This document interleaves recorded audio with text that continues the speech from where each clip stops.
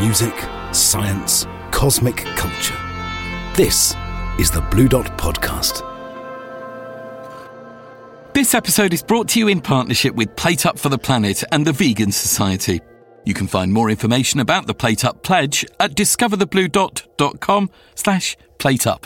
Don't forget, Blue Dot returns in July 2022 for another extraordinary weekend of music, science and cosmic culture, featuring Bjork Orchestral with the Halley Orchestra and much, much more. Tickets are on sale now. And don't forget to subscribe to the Blue Dot Podcast wherever you're listening and leave a review. Hello and welcome to episode 2 of Plate Up, a special mini-series of the Blue Dot Podcast in partnership with the Vegan Society. To coincide with COP26 taking place in Glasgow, this mini-series explores the role that veganism can play in the future of our planet. In episode 1, we spoke with experts and notable vegans about the roots of veganism, the animal welfare and environmentalism that inspires the movement, and what veganism means to them. You can listen to episode 1 now on Spotify, Apple Podcasts, and at discoverthebluedot.com/plateup. In this episode, we'll be diving into veganism for climate change, the main challenges facing the environment, the role of diet and farming practices, and the alternatives that could save the planet.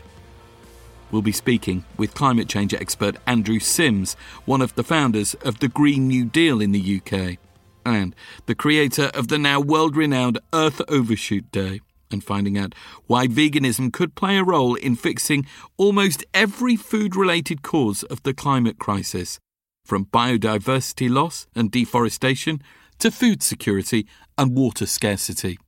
I'm Chris Hawkins, and this is the Blue Dot Podcast in association with the Vegan Society.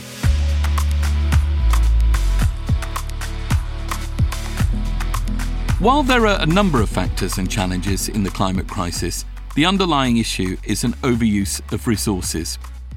For example, the Food and Agriculture Organization of the United Nations predicts that 1.8 billion people will be living in countries with water scarcity by just 2025, partly as a result of the incredibly water-intensive processes involved in livestock farming.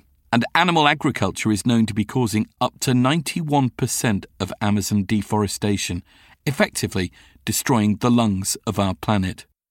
To give you an example that's even closer to home, every year the average Briton uses 3 times more than their share of the Earth's resources. This vast disparity between the Earth's limited resources and what we use was the inspiration behind Earth Overshoot Day, the symbolic date each year when the Earth's population have used up all the resources that were supposed to last until December 31st. As the population continues to grow and demand outstrips supply, so Earth Overshoot Day has gotten earlier and earlier every single year. Andrew Sims created Earth Overshoot Day in 2006, and since that time has seen this crucial marker shift by a staggering amount. From the relative security of December 30th in 1970 to 2021's Earth Overshoot Day of July 29th. Andrew tells us more. When we were working on the issue of climate change in the early part of the new millennium, we thought it was really important to try and get some sort of idea of the degree to which we were over-consuming the resources of the biosphere and producing waste which it could not absorb. So I came up with the idea of Earth Overshoot Day. This is a way of getting a picture of at what point during the year do you start moving beyond the biosphere's ability to regenerate and absorb the waste from our lifestyles and our economic activity. And what we've seen is that it was back in the 70s that we were in balance, if you like. And we understand notions of balancing economic budgets, but we haven't been thinking so much about balancing our ecological, our environmental budgets. And it hasn't been since the 1970s that we've lived within our means. Since then, we progressively hit a point earlier in the year when we start moving beyond the biosphere's ability to provide for us, regenerate and absorb our waste. And it's getting earlier and earlier in the year. So what that does is give us a sense, it gives us a sort of broad metric by which we can see how unsustainable our lifestyles are. So that's 1970 to 2021. What is Andrew projecting for Earth Overshoot Day in the future? So Earth Overshoot Day has moved forward. It now falls at the end of July. It fell on July the 29th this year. And if you look at the projections and the likely patterns of our consumption of resources, and you look at even some of the more kind of conservative assumptions about the pattern of fossil fuel use, increasing fossil fuel use, hard to imagine that that is the case, but that is what the projections are showing, then that date is just going to get earlier and earlier in the year. And as it does so, we are gambling with our life support systems because change is non-linear, and you can hit a point and not know when it's going to come, that an ecosystem might collapse. So all the time that we're doing this, we are putting ourselves out on a limb and playing a very dangerous game with our life support systems. Greenhouse gases are driving the climate crisis, the biggest threat to the future of our planet. Ultimately, the driver of climate change is carbon. That's where the idea of the carbon footprint and carbon taxes have come from, a way of measuring the impact of our daily lives on the future of the planet. And when we consider carbon impact, veganism speaks for itself. Studies have shown a global conversion to a vegan diet could reduce the food-related carbon footprint of the Earth's population by 48%. And when you consider that meat accounts for nearly 60% of all greenhouse gases from food production, with beef alone accounting for a quarter of those emissions, that could make a massive difference. For many, though, this statistical reality is still up for debate. Here's vegan writer and the co-author of Think Like a Vegan, Emilia Lees. The statistics are irrefutable that animal agriculture produces a variety of negative impacts on society, whether it's emissions, whether it's acidified environmental impacts on the communities that have animal agriculture on a large scale in their communities. I think those facts are irrefutable and absolutely people need to know about them.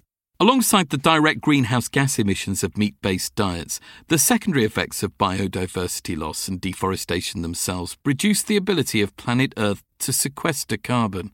Research has shown that if nothing's done, we're set to lose 9% of all natural land in the world by the year 2100, purely as a result of diet. Meanwhile, modelling has shown that shifting to diets with reduced animal products could reverse that, bringing about an increase of 7% of natural land and biodiversity over the same period, with the effects being felt in the tropics, where it would undo much of the damage that's been made, and in the Northern Hemisphere, where new natural land would develop.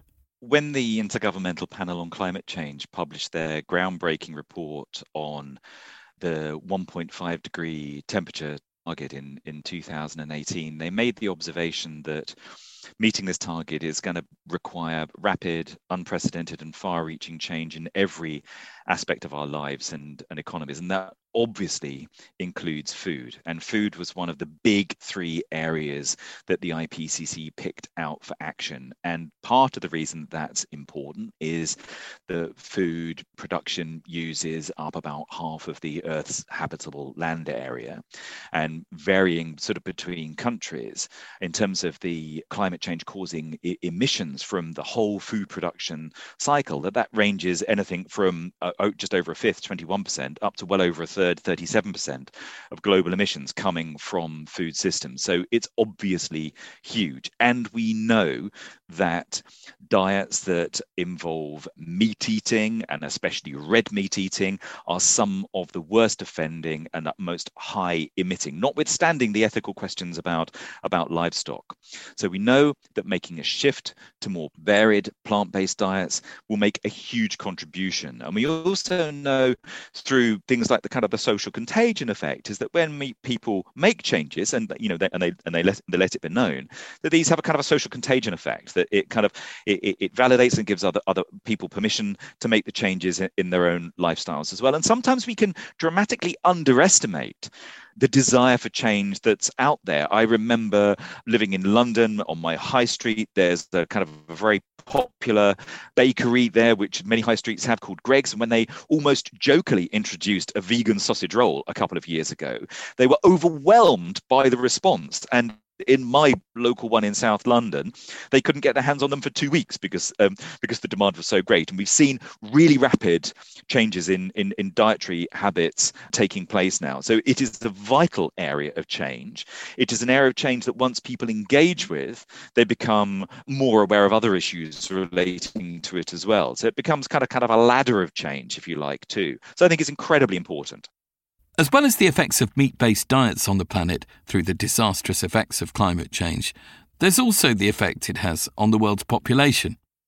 Animal agriculture is an inefficient way of feeding the planet, and with so many living in hunger or poverty, it's worth considering how plant-based agriculture could make a difference here too.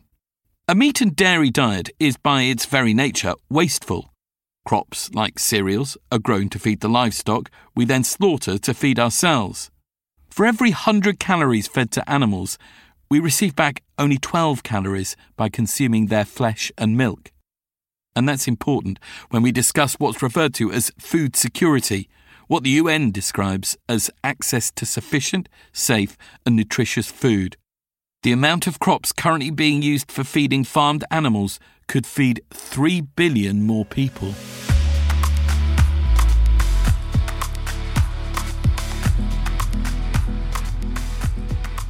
The food we eat isn't the only issue. So is the amount. And not just the amount we consume, but what we don't. Waste is one of the biggest factors in food's role in climate change, with the WWF reporting estimates that a third of all the food in the planet goes to waste, and between 6 and 8% of all human-caused greenhouse gas emissions being caused by food waste. Hand in hand with food security is water scarcity. A recent report from the UN showed that without significant global policy change, the world could have only 60% of the water it needs by 2030. And one of the main factors? You guessed it, animal agriculture. We're using up the world's water too quickly, and our current practices are polluting what we do have. Agriculture is the number one water polluter, with slurry from cattle and other livestock polluting groundwater, streams and rivers. The livestock sector is one of the largest sectoral sources of water pollution. And when we talk about what's at risk for the planet, one of the smallest creatures is one of the most important. That's right, bumblebees. They're in danger as a result of demand for animal products too. Overwhelmed by mass breeding and farming of bees for honey production, the number of native bumblebees and other nectar-foraging insects are in decline. That's important because bumblebees pollinate both crops and wildflowers, and so have both a direct and indirect relationship with the food we eat. Without this pollination, a domino effect of food loss begins. Our existence without bees would be more precarious, and our diets would be dull, poorer and less nutritious. When you consider that some of the plants grown for livestock feed, such as clover, depend at least partly on this very bee pollination, it paints a stark picture. Like a snake eating its own tail, consuming animal products actually has the effect of destroying the very resources animal agriculture relies on. All this is to say that the current scenario is a house of cards. Intensive farming's inefficient use of land and resources and its damaging effects on biodiversity and soil quality are a huge factor in creating a climate crisis tipping point. So, what will happen if nothing's done? Back to Andrew Sims. So we're already seeing the effects of the 1 degree change. And what we know is that from the current commitments that countries have made to take climate action, even if they are all fully implemented, and that almost never happens in the international community, then we know that we're heading to around about 2.7 degrees centigrade. Now, of course, if you hit 2.7 degrees centigrade, there's no guarantee that you're going to stay there because you will have triggered some of the environmental feedback effects, which trigger environmental dominoes and make the problem even worse. Outside of that, from an economic perspective, we heard from the former governor of the Bank of England that if you look at where our economic investments are, that there's enough invested in high carbon activities by all the hedge funds and the big investment houses to push us much closer towards 4 degrees of warming, which would be catastrophic. And again, no guarantee that you would even stop at that point. And because we know that change is non-linear, we're playing a game of almost like climate roulette, where we could be triggering things that we cannot guarantee that we can control. While individual responsibility and choices are a huge factor in bringing about change for the climate, it's not just about what you or I can do. Government and big business can play their role as well. Organisations like the Vegan Society are building awareness and increasing education about the connection between consumption and its effects, and government policies such as subsidies, taxes and regulation could make a huge difference to widespread adoption of veganism. For example, subsidising products with green or biodiverse credentials could not only reduce their price, making them more attractive to consumers, but encourage businesses to prioritise these products. On the flip side, taxing products that damage the natural environment could push businesses to change their practices, and regulating the areas threatened by the effects of meat agriculture and intensive farming could protect them from further biodiversity loss. Alex Sobel tells us a little bit about what he'd like to see more of and some of his hopes for COP26. I mean, the big headlines haven't really changed since Paris, so we want to stay within 1.5 degrees warming from 1990 levels, which is becoming increasingly difficult to achieve, and to reach net zero carbon by 2050. So that means that for every bit of carbon that we emit, that it is offset by, for instance, tree cover or ocean cover in terms of CO2 saturation. So the big underlying problem is, and this is not just a partisan point, the UK Committee on Climate Change have reported on this continually, is that the government are falling further and further behind that level of ambition. So what's heartening is the government continually raising their ambition. And actually, you know, some of the things that we've called for are now beginning to happen. So we called for an earlier staging date on the banning of the sale of petrol and diesel cars. And the government listened to that and brought that forward to 2030. But there'll still be a second-hand market in them, but new cars will all be electric mainly, but there might be some other forms like hydrogen. But hybrid cars will carry on being sold till 2035. So that's an example where action's been taken and things have been listened to. But we set these carbon budgets every 5 years, and they're linked to what's called the national terming contributions, which is what every country has to come to COP with every year. And we're continually ratcheting them up, and the UK is, and I'm not being critical of that. But the problem is that we're making these promises and we're not keeping them. And then every time you fail to keep them, you have to then make a bigger promise the following year and the following year and the following year. Because there's no negotiation with the climate. You can't negotiate with it. You know, the physics of it is immutable. So the government need to move much more quickly. They need to, one, catch up where they've already fallen behind, and then get to that point and keep to it. And that means radical decarbonisation of society. And just the way they're acting and the initiatives they're bringing forward and the legislation they're bringing forward just doesn't fit with that. So, you know, I'll give a couple of examples. So one is home heating. You know, nearly everybody who's watching this will have gas central heating, right? Now, that is incompatible with our climate change targets. The government haven't brought forward a large-scale plan to decarbonise home heating. And actually, they're failing on insulation as well, which is the other part of that, because obviously, if you have fully insulated homes up to what we call passive house standards, the need for heating drops massively. So they're not doing either of those things at scale. So, you know, there's a lot of talk about heat pumps, but there isn't a program for heat pumps. There's a lot of talk about hydrogen, but there's no program for hydrogen. There's a lot of talk about district heating power, but there isn't really a program. Some local authorities are doing it, but not at scale. It's not as carbon intensive as gas central heating, but it still produces emissions. So that's one example. You know, another example is the government's Jet Zero. So it's not really practical to say that in 10, 15, 20 years even, people will be able to go on holiday like they do now in an electric plane. Just nobody thinks the technology is going to be in place. There is continuing efficiency of jet engines. So emissions of individual planes are coming down, but it's too slow and it's not compatible with our targets. There is also not really much agreement about who's responsible for international aviation emissions, because they're international. Domestic's different because they're all yours, but international is And again, this COP, I'm hoping that this COP will come to an agreement on international aviation shipping emissions so that we'll know who owns them and how they have to deal with them. And it'll be included in their national term and contributions. And that's really important. But then in the UK, the government has to decide how to deal with that. They're allowing airport expansion to continue. They're allowing, a growth in passenger numbers and a growth in emissions. What I think needs to happen is that they need to look at how they can stabilise that and bring in a regulatory regime so we're not having continuing escalating emissions. And Jet Zero does none of that. It is just a bit of branding exercise. It doesn't really mean anything. For the musician and activist Moby, there are some clear-cut initiatives government can enact to make a difference to animal agriculture and veganism.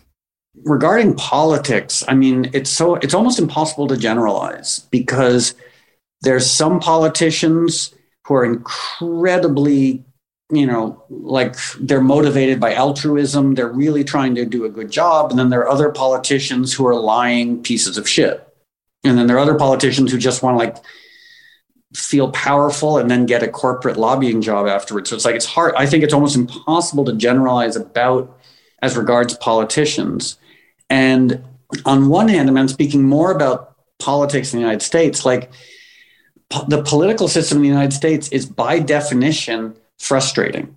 And it's also incredibly antiquated and needs to be sort of redrawn. But the way the political system in the United States was set up, it was set up so that not much could actually happen, because there's all these checks and balances between, the federal, the judicial, state and local legislatures. And as a result, people get very frustrated with it. I'm like, but when the other party is in power, they can't do much either, which is the good side of our frustration. So regarding politics, to me, there's one simple, easy answer that could potentially unite progressives and a lot of economic conservatives, which is subsidies. As we know, a lot of industries that are destroying the planet are subsidized. Animal agriculture is so profoundly heavily subsidized through in Europe, the Central Agricultural Policy, same thing in the United States. So my glib, simple answer is stop subsidizing industries that destroy the environment. And I would say my dream would be to create almost like a standard, these should be the standards for subsidizing industry.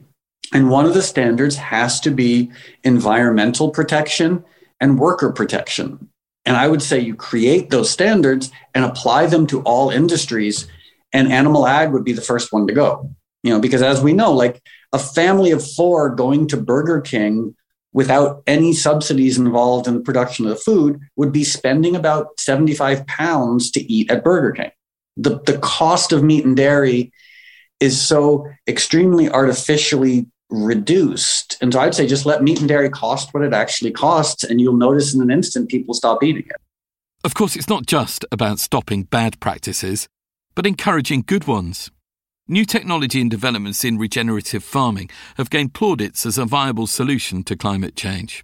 The recent Netflix documentary, Kiss the Ground, based on the book of the same name, explores the effects of agriculture when livestock and intensive farmers are given the tools to farm more sustainably and their animals are able to roam freely. The film concludes that by changing to these sustainable practices, agriculture can regenerate the world's soils, reversing biodiversity loss and potentially stabilising the Earth's climate, all while providing much more abundant food for every acre of land.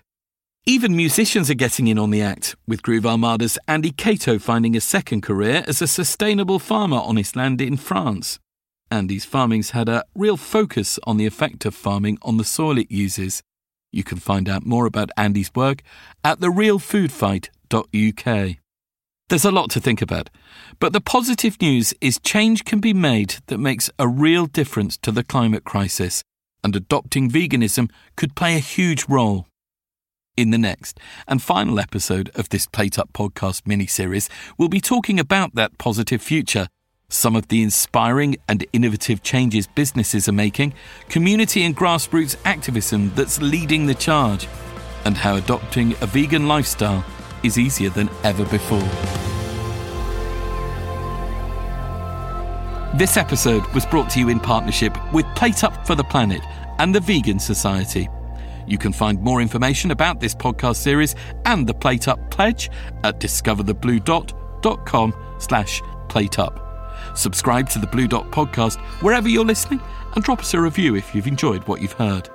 Don't forget, Blue Dot returns in July 2022 for another extraordinary weekend of music, science and cosmic culture with Bjork Orchestral and much, much more. Head to discoverthebluedot.com to find out more.